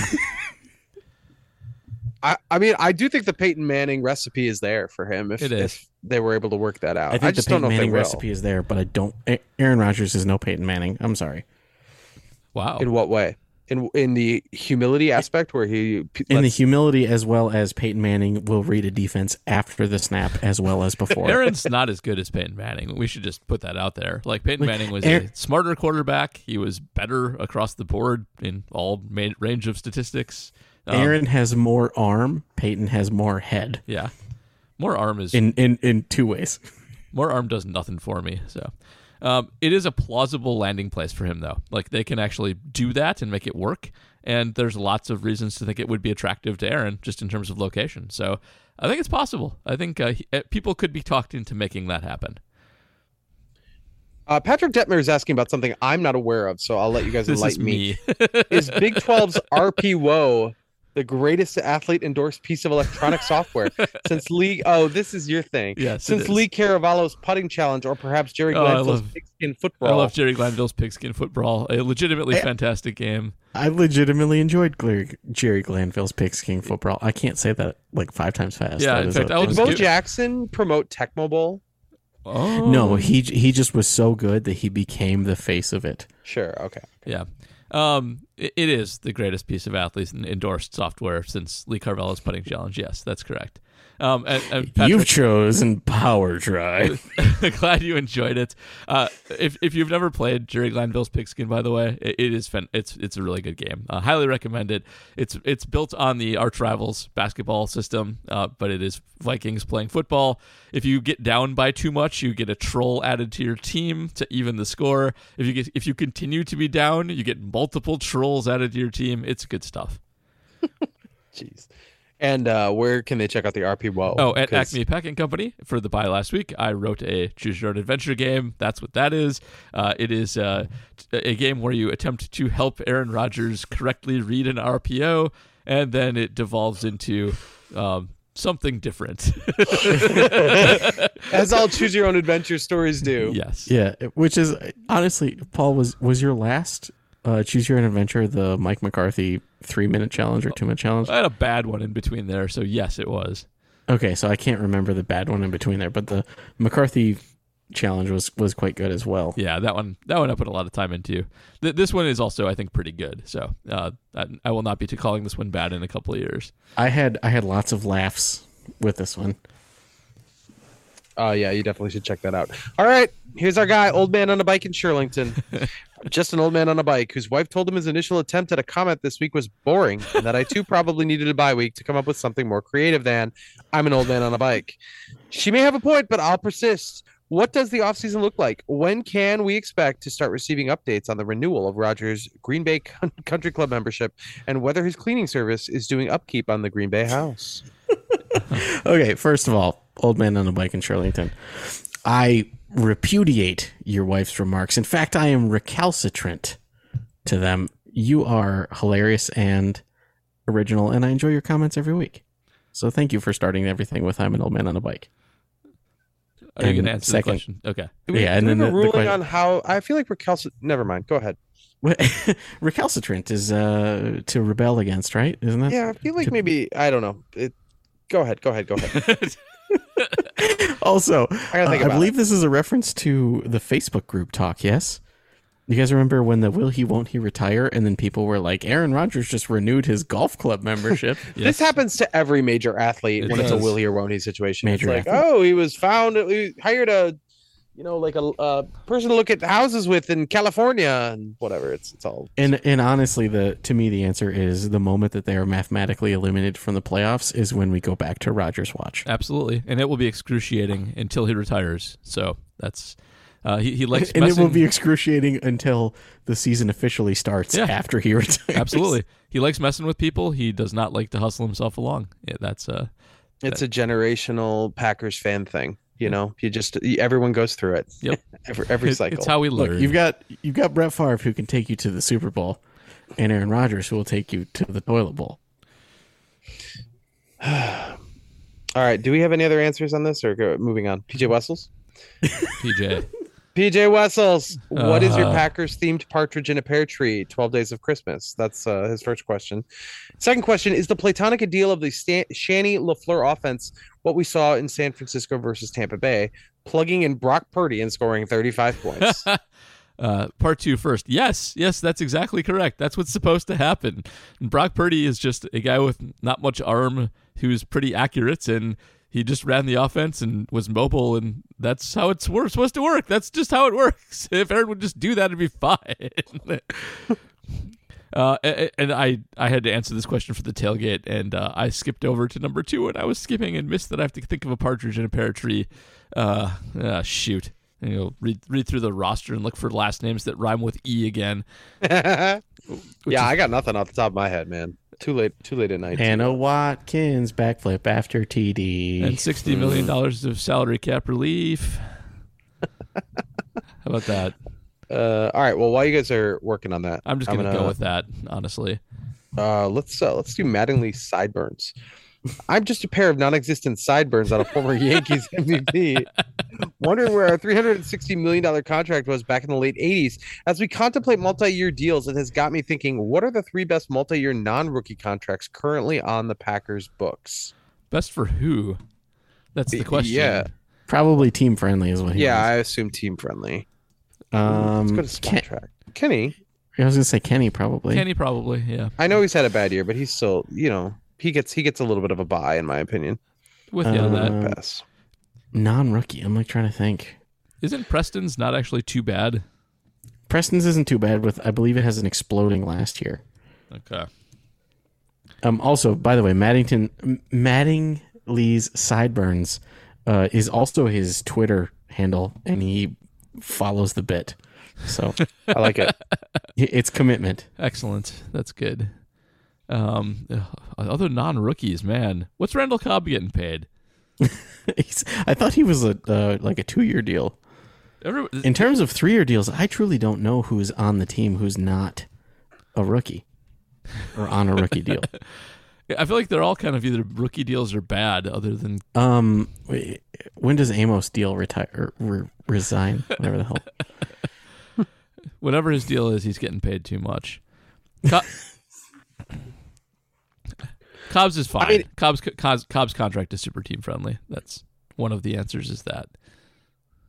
Yeah, and I mean, you probably take Rashawn Gary at 4.15, or 4 at 16. Isn't that still his rookie deal? He hasn't been extended yet. Oh, I see. Sorry. Yep. Yes. That's the hard part. Like every time I think of a good deal, it's like, oh, that guy's still a rookie. Shoot. Yeah. And like Alan Lazard's on a tag. Like, does that? Well, I mean, like, this isn't the spirit of the exercise, but Mercedes is getting paid probably what he deserves. 2 years, $6 million. Like, that seems about right. I don't know. I like it. Yeah, this is tough. There are so many rookie deals. So the team is either old and overpaid or young. Amos is a free agent at the end of the year, but he has a whole bunch of void years. So I don't even know what to do with that. So they're going to be paying Amos for the next 3 years, even though he's not on the team. Yes, that it's not it's not. It's Bobby Savage. Bonilla Day. Every day is Bobby Bonilla Day when you're a Packer fan. Honestly, Pat O'Donnell's 2-year, $4 million deal is probably on the list, there we which go. tells you everything you need to know about where the Packers are right now. That is correct. And with that, we've got it. All right, K-Time 7. Happy bye week. Let's get some Tosa talk. JR, what is your favorite bar in Wauwatosa, and why is it less Luckytown? I mean, it's less Luckytown. It's the premier. That is the premier Tosa sports bar. Covering high school sports. It's pretty cool to to have a bar right across the street from a high school game. It's kind of cool that you can just sort of see the lights and bask in that on a Friday night, have a brew, watch the local teams play, and a lot going on at Hart Park down there. So yeah, that's a good one.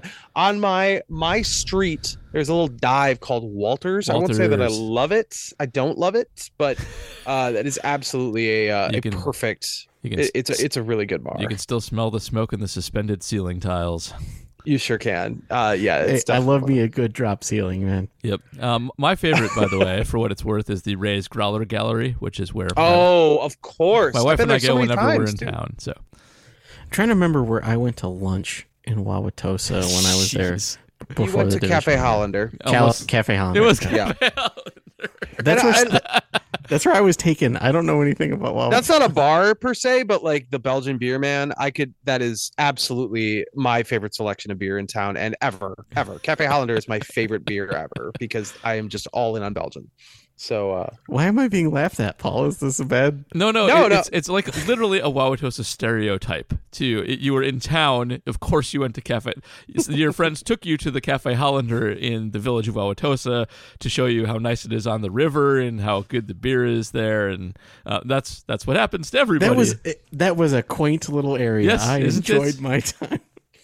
Man, I love Wauwatosa. I love it here. I unironically, I love this town. I love where we live. I love our neighborhood. It's pretty cool to have like two distinct sort of walkable neighborhoods with bars and restaurants in the same suburb. Like that's unusual. Yeah. It's very good. It's like we have two Brady Streets. It is like you have two legitimately. Brady Streets. It's great. The Village and North Avenue, two different but connected locations. Mm-hmm. Very good. All right, we are done with Patreon questions, but Twitter. Let's go to Ryan. Going to the game this Monday night. Where should I go beforehand? I was looking at Badger State Brewery, but wondering if there are any other suggestions. I tapped the APC people for this because I actually have no good answer to this. Maybe you guys have better ones than I do.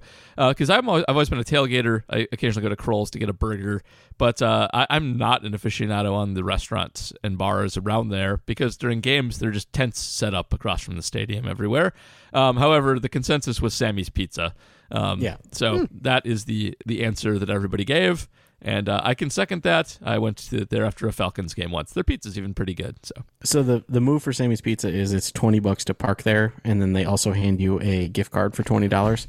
And we should say this is what has happened recently. We shouldn't speak to what they might do now. Shouldn't speak to if it happens still. But so this is what has been the history. Going back multiple years, that's how it works. Then you go in and spend the $20 that you were going to spend parking on pizza, have some good pizza, then go over to Lot 1 and tailgate with everybody. Yep. I believe this is Ryan's question as well. Which team in the North has the best foundation for future success? The Lions. I think it's the Lions, but it's hard to say exactly because quarterback's so uncertain for everybody. Like the Lions have a lot of good talent, but they still need to solve for that. And the Bears maybe have a good quarterback, but maybe not. And the Lions appear to be married to Goff, which is just not That's good. Stupid. I'll believe that. I don't think that's true, though. Yeah, I think they'll draft a quarterback in the next draft. You keep him happy while he's on your team. Like, that's fine. So, being from Michigan, I'm pretty close with a lot of the pod guys, the Pride of Detroit. Yeah. And a lot of them think that the team is going to stick with Goff. Really? I just they're all very worried. They're all very worried about it. Okay. But here's they have the Rams pick. They're going to get a top 5 pick and not even have to work for it. They'll be able to address whatever else they want defense later in the first round, probably a non-playoff level pick. There's no excuse for them to not go quarterback if they're in the top 5. They drafted Jeff Okudah at 3rd. Yeah, I know they did. Jeff Okudah's good. That was a good pick. The injuries have kind of not worked out, but like that was before they were in the position they're in now. I know the position they're in now is we're a quarterback away. Like I know that the Lions have historically been stupid, but they can't be that stupid. Like Goff has a long tenure of mediocrity. This is not someone you build the team around. Yeah, but isn't he like 5th in EPA per play or something like stupid? I don't think he is, but I will pull it up while the last question gets asked. We had a moment of absolute unbridled joy this week in football when Jameson Williams makes his first NFL reception. It's a touchdown. He's wide open on busted coverage. Boy, was he wide open. And the dude high-fiving everybody. I thought he was going to do like a Cal Ripken-esque lap around the stadium. He was so excited. Yeah. And that was really cool. And just a reminder that the Lions have some weapons, and they're going to be a problem. If They are. They're not an easy Also, an easy win. former Packers great Williams, Jamal Williams is in striking distance of Barry Sanders' franchise record for single season touchdowns. Incredible. Jamal Williams is a little bit slower than Barry was. Goff is tied for 8th in EPA per play. So he's a top 10 quarterback in terms of efficiency. They're not going to settle for that. They're done settling for stupid stuff. I just His don't. CPOE I is don't believe negative it. 0.8, which is Yeah, I can't. but they're top 10 DVOA, right? They're like 7th in DVOA. Yeah, their offensive line is good. They've gotten a lot of their offense is fine. But And it's they just have a fine. really good tackle who can actually catch passes. Maybe It's all- absolute zen. Yes. Absolute zen to see an offensive lineman make really the most critical catch of the game for Yeah. the Detroit Lions. It That was 3rd and sensational. 7, and he got 9 because he dove. So- That is amazing. Just special stuff. CPOE, by the way, that is definitely a stat I know nothing about. I believe that's a lung condition. That's all I have for that. It is in the appendix to this It podcast. is So we talked about Codified CPOE. probability over It expectation. is not what The Matt appendix- just said. also part of the human body. Yes, also true. All right, KL Willis. Go ahead. It Go is ahead, Matt. cranky people outside of expectation. KL Okay. Willis to close this down. What big Packers move will drop tomorrow? I assume he means This is a reference to Tuesday. the Brewers. Because Because we recorded the tailgate on Sunday, and then they made a just phenomenal trade today. Which is trade funny that- because I posted my weekly screen cap, and we are all smiling and laughing for the first time maybe ever in the history of this. yes. And everyone who follows me apparently follows baseball, and just wants me to know about baseball. Yep. And Enrico Palazzo, noted phenomenal Major League Baseball Yeah. referee, Yes. umpire, said that a good Brewers trade will do that. And I went, a what? Yeah. Trade is so good that I honestly I can't even. I'm not sure I'm even happy about it because it doesn't make any sense to me. It doesn't make sense that the Brewers could give up so little to get so much. But the Packers could make a move tomorrow. You know, they're trying guys out. You know, the post buy, let's tweak some things and probably put some guys on the shelf. So there could be something coming.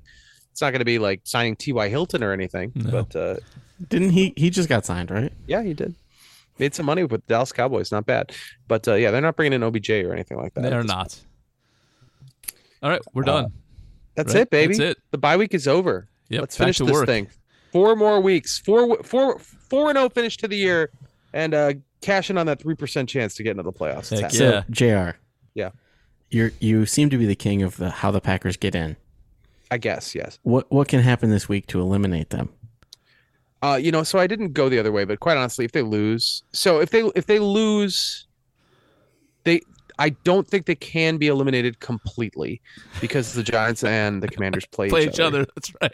So one of those teams will be guaranteed to finish ahead of them, the winner, and then the loser will be on the doorstep, need just a winner tied to finish things off, or a Packers loss, of course. Yeah. And Seattle still being, they could still tie Seattle, but I haven't run the numbers on the tiebreakers. I know what happens with Seattle in the current if the Packers win out, and what the tiebreakers would look like. I don't know what they look like this week if Seattle wins and Green Bay loses. Possible they're eliminated, but either way, death's door. Death's door, right there. All right. Any plugs for either of y'all?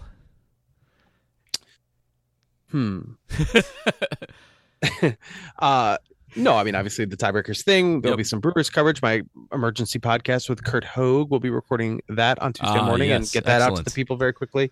The Journal Sentinel Point Forward podcast, which covers the Milwaukee Bucks, will also land Tuesday morning. Myself and Lori Nickel. Jim Ozarski's house is falling apart. There's a water main break and they have to tear up the floorboards and stuff. Ooh. Not a water main break, but a pipe burst. I don't think he's going to be on the hook for it because something happened, but Okay, it definitely is good. causing a lot of destruction. So he wasn't available this week, but we still have those podcasts dropping on a fairly regular basis in your normal podcast feeds. They're called Microbrew and the Point Forward podcast. Just check those out, especially if you're a Bucks fan, because Yes, we're you definitely should. doing one of those a week. Indeed, they're great. sorry for Jim's problems. Hope they go well. Yep. I think they'll be okay. He's very mellow. Like stuff does not get him down. I don't think he experiences stress. So he'll be all right. I'll be so lucky. Matt, you got anything? So I just want to say, JR, your daily briefing on Friday was a delight. That's the second week in a row I get a Reading plug in the about daily shooting- briefing. Yeah, reading about shooting stars that I will never see. It was quite nice. I owe Charles Woodson an apology. Ooh. I finished his bottle of bourbon from Woodson Bourbon Batch 1, which apparently I found out, had I left sealed and unopened, would have been worth about 20 times what I paid for it. Woodson Bourbon is not terribly complex when you drink it on the rocks, but when it is neat with just a couple drops of water, it really opens up. I apologize to Charles Woodson. It was actually an enjoyable experience now that I drink bourbon neat. Okay. So there you go. Apologies to Charles. Okay. As for me, I will have a preview of the Rams up at the Shepherd Express tomorrow. We're recording on Monday, so tomorrow is Tuesday.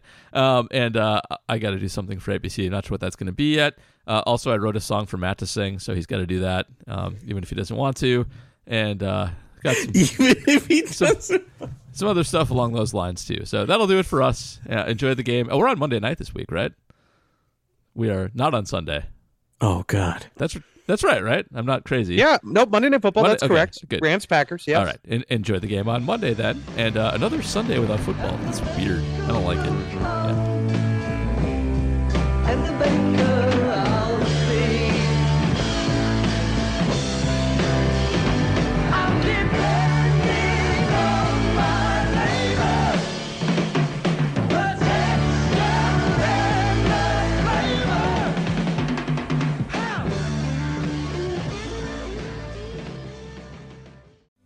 Once again, leave the presents all inside. Take my hand and let's take a ride backwards down the number line. You were 8 and I was 9. Do you know what happened then?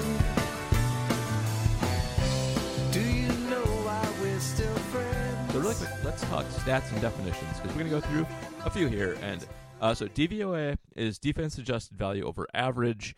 In efficiency stat, both the outsider stats we're talking about will be talking about are adjusted for the quality of the defense faced, which is important to know. That's why they both start with D. That's why they're a little awkward, honestly. DYAR, it does not pronounce awkward, is defense adjusted yards above replacement. That's very baseball-y. We'll get into that one in a bit. EPA is expected points added. CPOA is completion percentage over expected. RAS is relative athletic score.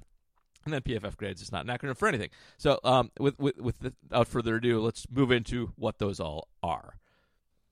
I just made a list of the ones we talk about most. I could probably get more esoteric than this, but let's start with Football Outsiders because we do, I think, talk about DVOA and DYAR more than just about anything else. And Football Outsiders is essentially the oldest football analytics site. They've been doing this longer than anybody. Aaron Chetz basically started it out of his garage on spreadsheets, and it still holds up pretty well because Aaron I would say he got the concepts correct on what he should be doing. There are definitely more sophisticated things now and more sophisticated models, but DVOA holds up pretty well because it is been trending sort of toward EPA for a while as Aaron makes improvements to it. So I actually am not sure there's a great baseball comp to DVOA or EPA itself because it is a per play value statistic. So DVOA, a couple things go into it. The formula is proprietary, but if you go look at the Outsiders sort of charts and spreadsheets, it's all there for you to see. One of the big things is success rate. And EPA, I'll get to EPA itself in a bit, gives us a little bit more precision on what a success is. But Football Outsiders did a good job, I think, of creating the base of it. So their old base was 4 yards on first down, 6 yards on second down, and converting a first down on third down was considered a success back in the day. I actually think they've gotten more granular on this to something more like the EPA model. But all DVOA fundamentally does, make this really easy for you, is it rewards you for creating first downs, for creating near first downs, for scoring touchdowns, for not fumbling, and for doing a lot with your touches. Just it's kind of as simple as that for the most part. And DVOA is a little weird because it does apply to all the skill positions. So it's not just like a quarterback stat or a receiver stat or a running back stat or a tight end stat. It works for all things fairly well because as long as you can quantify whether it was successful or not, it'll do that. It's kind of a good all-encompassing one for that. DVOA also, because it is a rate stat, does have some issues with sample size sometimes. And the one thing I would maybe criticize outsiders a little bit for on DVOA is setting the marks, the qualifying marks, a little low. And that's, I think, just to get enough people in it to make it interesting. I think to be statistically significant, you would have to set it high enough there would be like 45 people in it. That's kind of boring. But when we talk about DVOA, it is fundamentally a rate. It is when this guy touches the ball, he is super effective or super ineffective. And that works well for the most part, but DYAR was necessary, especially for receivers. So I like DVOA for quarterbacks. Quarterbacks have a big sample size to work with, more than everybody else. They touch the ball every play. Every pass is recorded on a per-play basis. I think is a good way to look at quarterbacks. DYAR, then they run this for all the skills too, but is essentially this. It adds volume context. So if a guy is super efficient on 20% of plays, is that guy more or less useful than a guy who is just efficient on like 50% of plays, on way more plays? And this is sort of the Davante Adams conundrum. So let's do, in fact, a good way to look at this is probably Allen Lazard versus Davante Adams. Allen Lazard is having a less efficient year this year, but still pretty good. He's 22nd in DVOA right now. On a per-play basis, he's the 22nd most efficient wide receiver in the league. That's pretty good. Allen Lazard is often very, very high in DVOA. He is often 5th or 4th or higher. He's a top 5 efficiency guy. Davante Adams, in contrast, is absolutely not that. He's usually around the mid-20s. Sometimes he's even a little worse. His best season, I think he was like 11th or 12th, but that's his best season. And Davante Adams generates a lot of his value through volume. And we saw that with the Packers, where he led all NFL receivers in target percentage for his team last season. He is very, very high in that again for the Raiders this year. And so he is not as efficient on a per-play basis as Allen Lazard, generally speaking. Actually, but he might be this year. I should pull that up. But generally speaking, he's not. But he creates so many more touches that are still efficient, even if they're not as efficient, that he creates value. So this is important because of, at least especially from a receiver perspective, as you ascend the receiving chart, you draw harsher coverage, more double teams, higher quality cornerbacks. And so, if you're just going to judge a guy on DVOA, it's going to slip over time with the matchups getting tougher. I mean, I don't think anybody listening to this thinks Allen Lazard is better than Davante Adams, myself included. Davante takes on a much harder job, and the fact that he still draws so many targets while facing that degree of difficulty is its own value, and definitely did help Allen Lazard, who's gotten worse on an efficiency level with Adams elsewhere. If you look at sort of the DYAR charts and the DVOA charts on receivers specifically, the DYAR chart will almost always look like what your brain imagines it should look like. You almost always get weird small sample size outliers on DVOA that can be useful in projecting guys forward. It's better to be good and efficient than not. But in terms of who's the best, DYAR is almost always better. That goes for tight ends as well. And I would actually say for running backs too, where running back's kind of its own thing because the line has so much to do with the success of a running back that almost all stats are so full of noise, especially efficiency ones, that it's almost not worthwhile. I don't have this on here, but the best running back stat, if you want to know how good a running back is honestly probably next-gen stats yards over expected. It tries to eliminate all of the biases of line play and things like that and get right down to what the running back actually contributes. It's very model-based. We'll do that one some other time because it's complicated. But when we talk about DVOA and DYAR, it's basically DVOA is on a per-play basis, this guy's the best. And DYAR is over a large sample size with degree of difficulty added to it, this guy is the best. It is a counting stat, as we often bring up. The more catches you get, the more runs you make, the more passes you throw, the more DYAR you will accumulate, as long as you're efficient at it. DYAR will also show you if somebody sucks. If you are throwing 400 passes and you're terrible at all of them, you'll have a negative. And that's how that works. By the way, Carson Wentz did have a negative for much of the season. When Taylor Heineke took over, they had just a huge uptick for that. So those are old. They're based on sort of those very simple models of what constitutes success, and they work pretty well. EPA is very model-based in terms of what it does, and EPA is expected points added. It starts with a model of every play that takes place in every location on the field, in every down and distance situation, and in every time scenario. It does EPA. I said this wrong earlier this year. EPA has gotten better. It does account for close and late, and if a game is over and it's a blowout, if you have a big play like a 20-yard gain when you're down by 17 and there's 2 seconds left, well. Yes, you've added EPA, but not as much. In any case, since EPA is model-based, it's complicated, and it does change from time to time because the model updates based on the most recent 3 or 4 year scenario. If you're looking for a baseball comp on EPA, for that reason, it's a little Pacoda-y in how the model works. By the way, baseball comp-wise, DYAR is a good war comp, I would say. Maybe VORP, going back a little while, is baseball-wise, since it's really sort of runs versus yards. But it is really the sort of value stat. Just like WAR is a counting stat, DYAR is a counting stat. And it's the same concept of efficiency times value. Comes down to that. EPA is not really a person stat, and that's one of the weird things about it. It tells you how the team improved its situation from one play to another. If it starts at the 50-yard line on 1st and 10, they will be expected to score a certain amount of points. Let's just call it like 3. I don't know if that's right. Let's say it's 1st and 10, they gain 20 yards. So it's 1st and 10 again, 20 yards closer on the 30-yard line.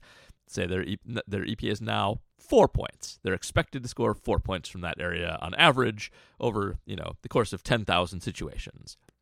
They'll have 1 EPA from that play, one play to the other, because that's how much they've added.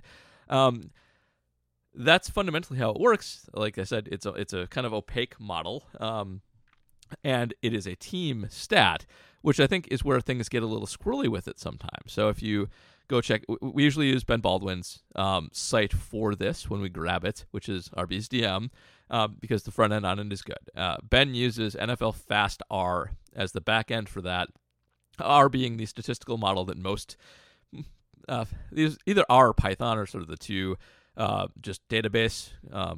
That's not what they are. Languages, crunching mechanisms. I don't know for calculating all of these models and statistics.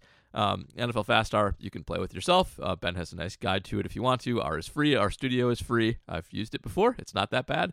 But where things get squirrely with EPA is it is a team stat, and so when you apply it to other people, other more granular portions of the team, yeah, you can get some information from there, but it is a little bit more general than you might like.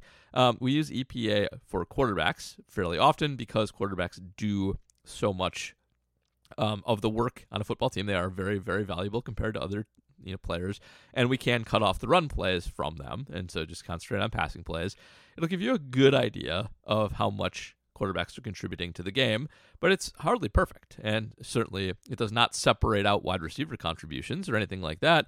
We can do the same thing for wide receivers on these catches, generate this EPA. That's all possible, but there's some noise in there for sure.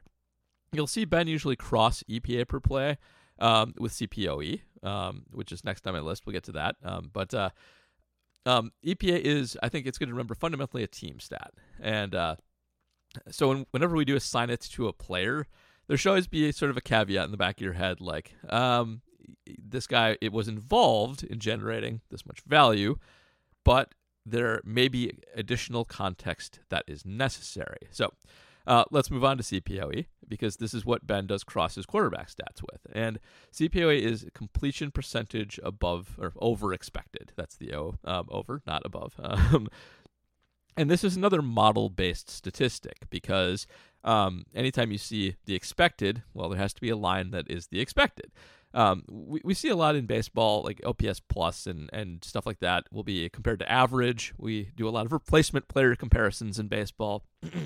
Expected is kind of a football-y concept. It gets into other sports too, but with enough model replications, with enough Monte Carlo simulations, things of that nature, we can establish, based on situations, and I'll get to CPOEs in a second, what should happen normally. On CPOE, it takes the distance a pass is traveling. Some of them are more sophisticated than others, by the way.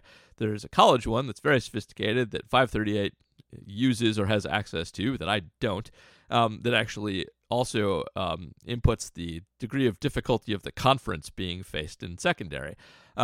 So I will tell you that there's some opaqueness to this, and I know that the NFL Fast version, I don't think, adjusts for the difficulty of the secondary faced, though I could be wrong.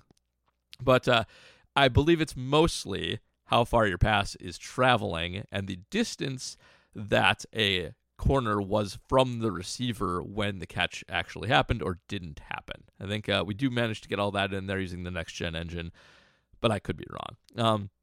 But conceptually, CPO is just that. Like we figure out based on where this pass was going, and how much separation there was, what the odds of its completion percentage would be normally, and whether you complete more of those or less of those. Based on that, you can sort of adjust for quarterbacks who throw more challenging, deeper passes. You can give credit to guys who really put it on the numbers, or put it on the backside when it needs to go on the backside, and lead guys when they need to lead guys. And you can ding guys for driving their normal completion percentage artificially high through checking down all the time. Now, CPOE is itself not perfect. If you follow gambler people like Warren Sharp, they will often have a problem with this because you can actually spam CPOE a little bit through short passes. It will usually grade those guys, not grade them. It will usually result in them having higher CPOEs than guys who throw it on the field. The weighting on it can maybe use a little work. There is some art to interpreting it. But generally speaking, it's better than normal completion percentage because it does at least build in a little bit of deep passes are harder. The expectation is lower. So even if your completion percentage is lower, it will be higher over the expected, which is pretty obvious hearing it just now out loud. But again, it's not perfect. Crossing with EPA, I think, is a really good idea. Conceptually, how I run like CubeOps, same kind of concept. Like the EPA will tell you generate a lot of value on an individual throw, and the CPOE will tell you, and also you're completing more than average for the depth. Combined, they're a very good efficiency stat together. Archon once told me Ben calls that stat Dakota. I've never seen any evidence of that, but kind of like it because it's Pacoda-y. I had one more CPOE thing, but I can't remember what it was. Anyway, ignore gambling people too. Warren Sharp sucks. College. CPOE is the best single predictor for college success at the next level for quarterbacks.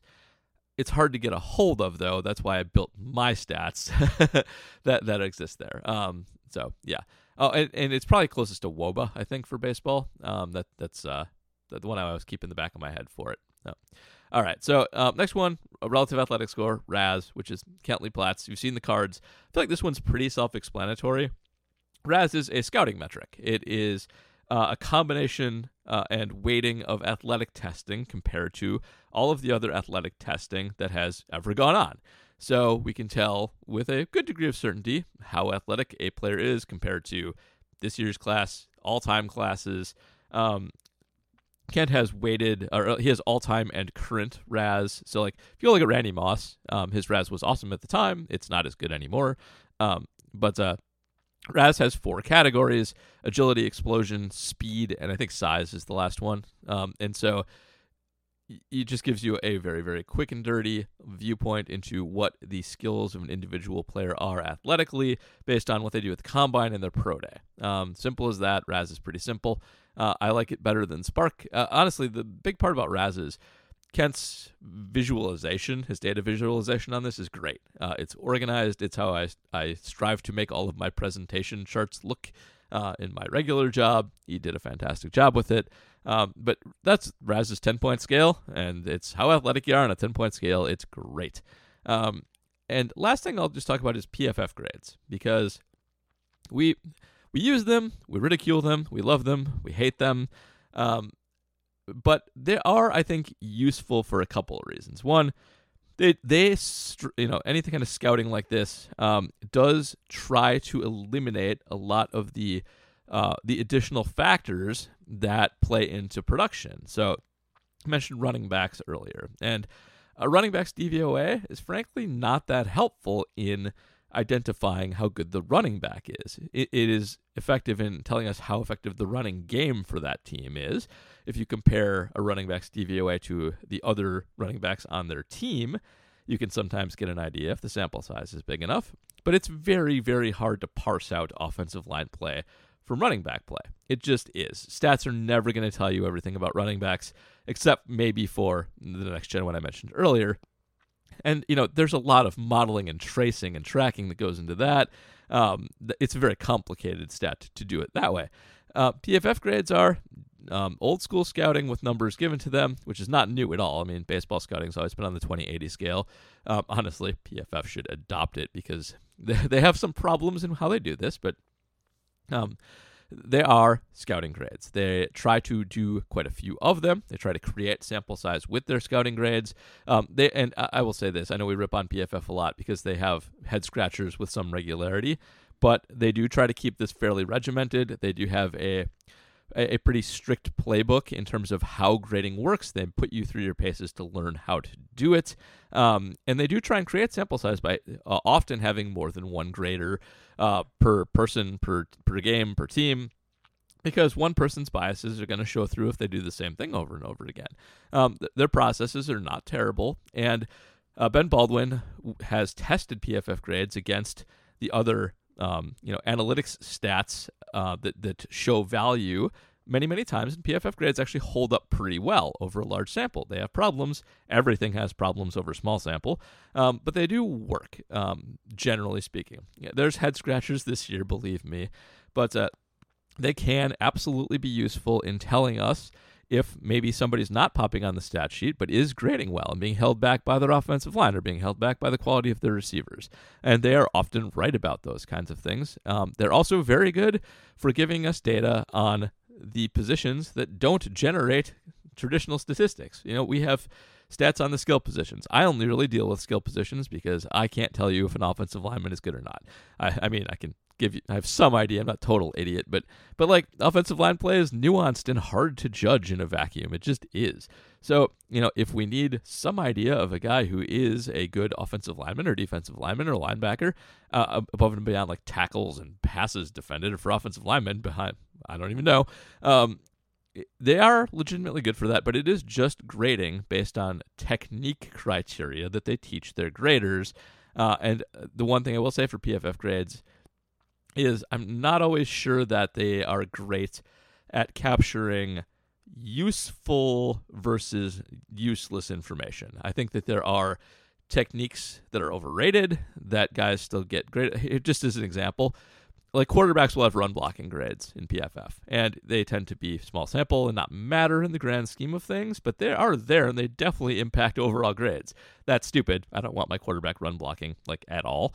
And there are little examples of that strewn throughout where I'm not sure you guys have put a lot of thought into how this actually works. Now, PFF does have an analytics arm as well, separate from their grades, that has done a lot of good work on positional value. If you're a baseball fan, you know about positional value. You know that shortstop is harder to play than first base, and so the offensive profile for a shortstop doesn't have to be as good to be valuable as a first baseman, where you can put, Rowdy Tellez and he can smack 30 home runs. That guy can't play shortstop. Football is weird because quarterback's so valuable and everything else is so much less valuable that it kind of swamps everything. But PFF has been doing work on like a war for a long time, and they do have, I think, a good understanding of at least the basis of what's valuable and what's not, what's less valuable, what's more valuable. But that's not part of the grades. The grades do not reflect any kind of positional value, and it's always worth keeping that in mind.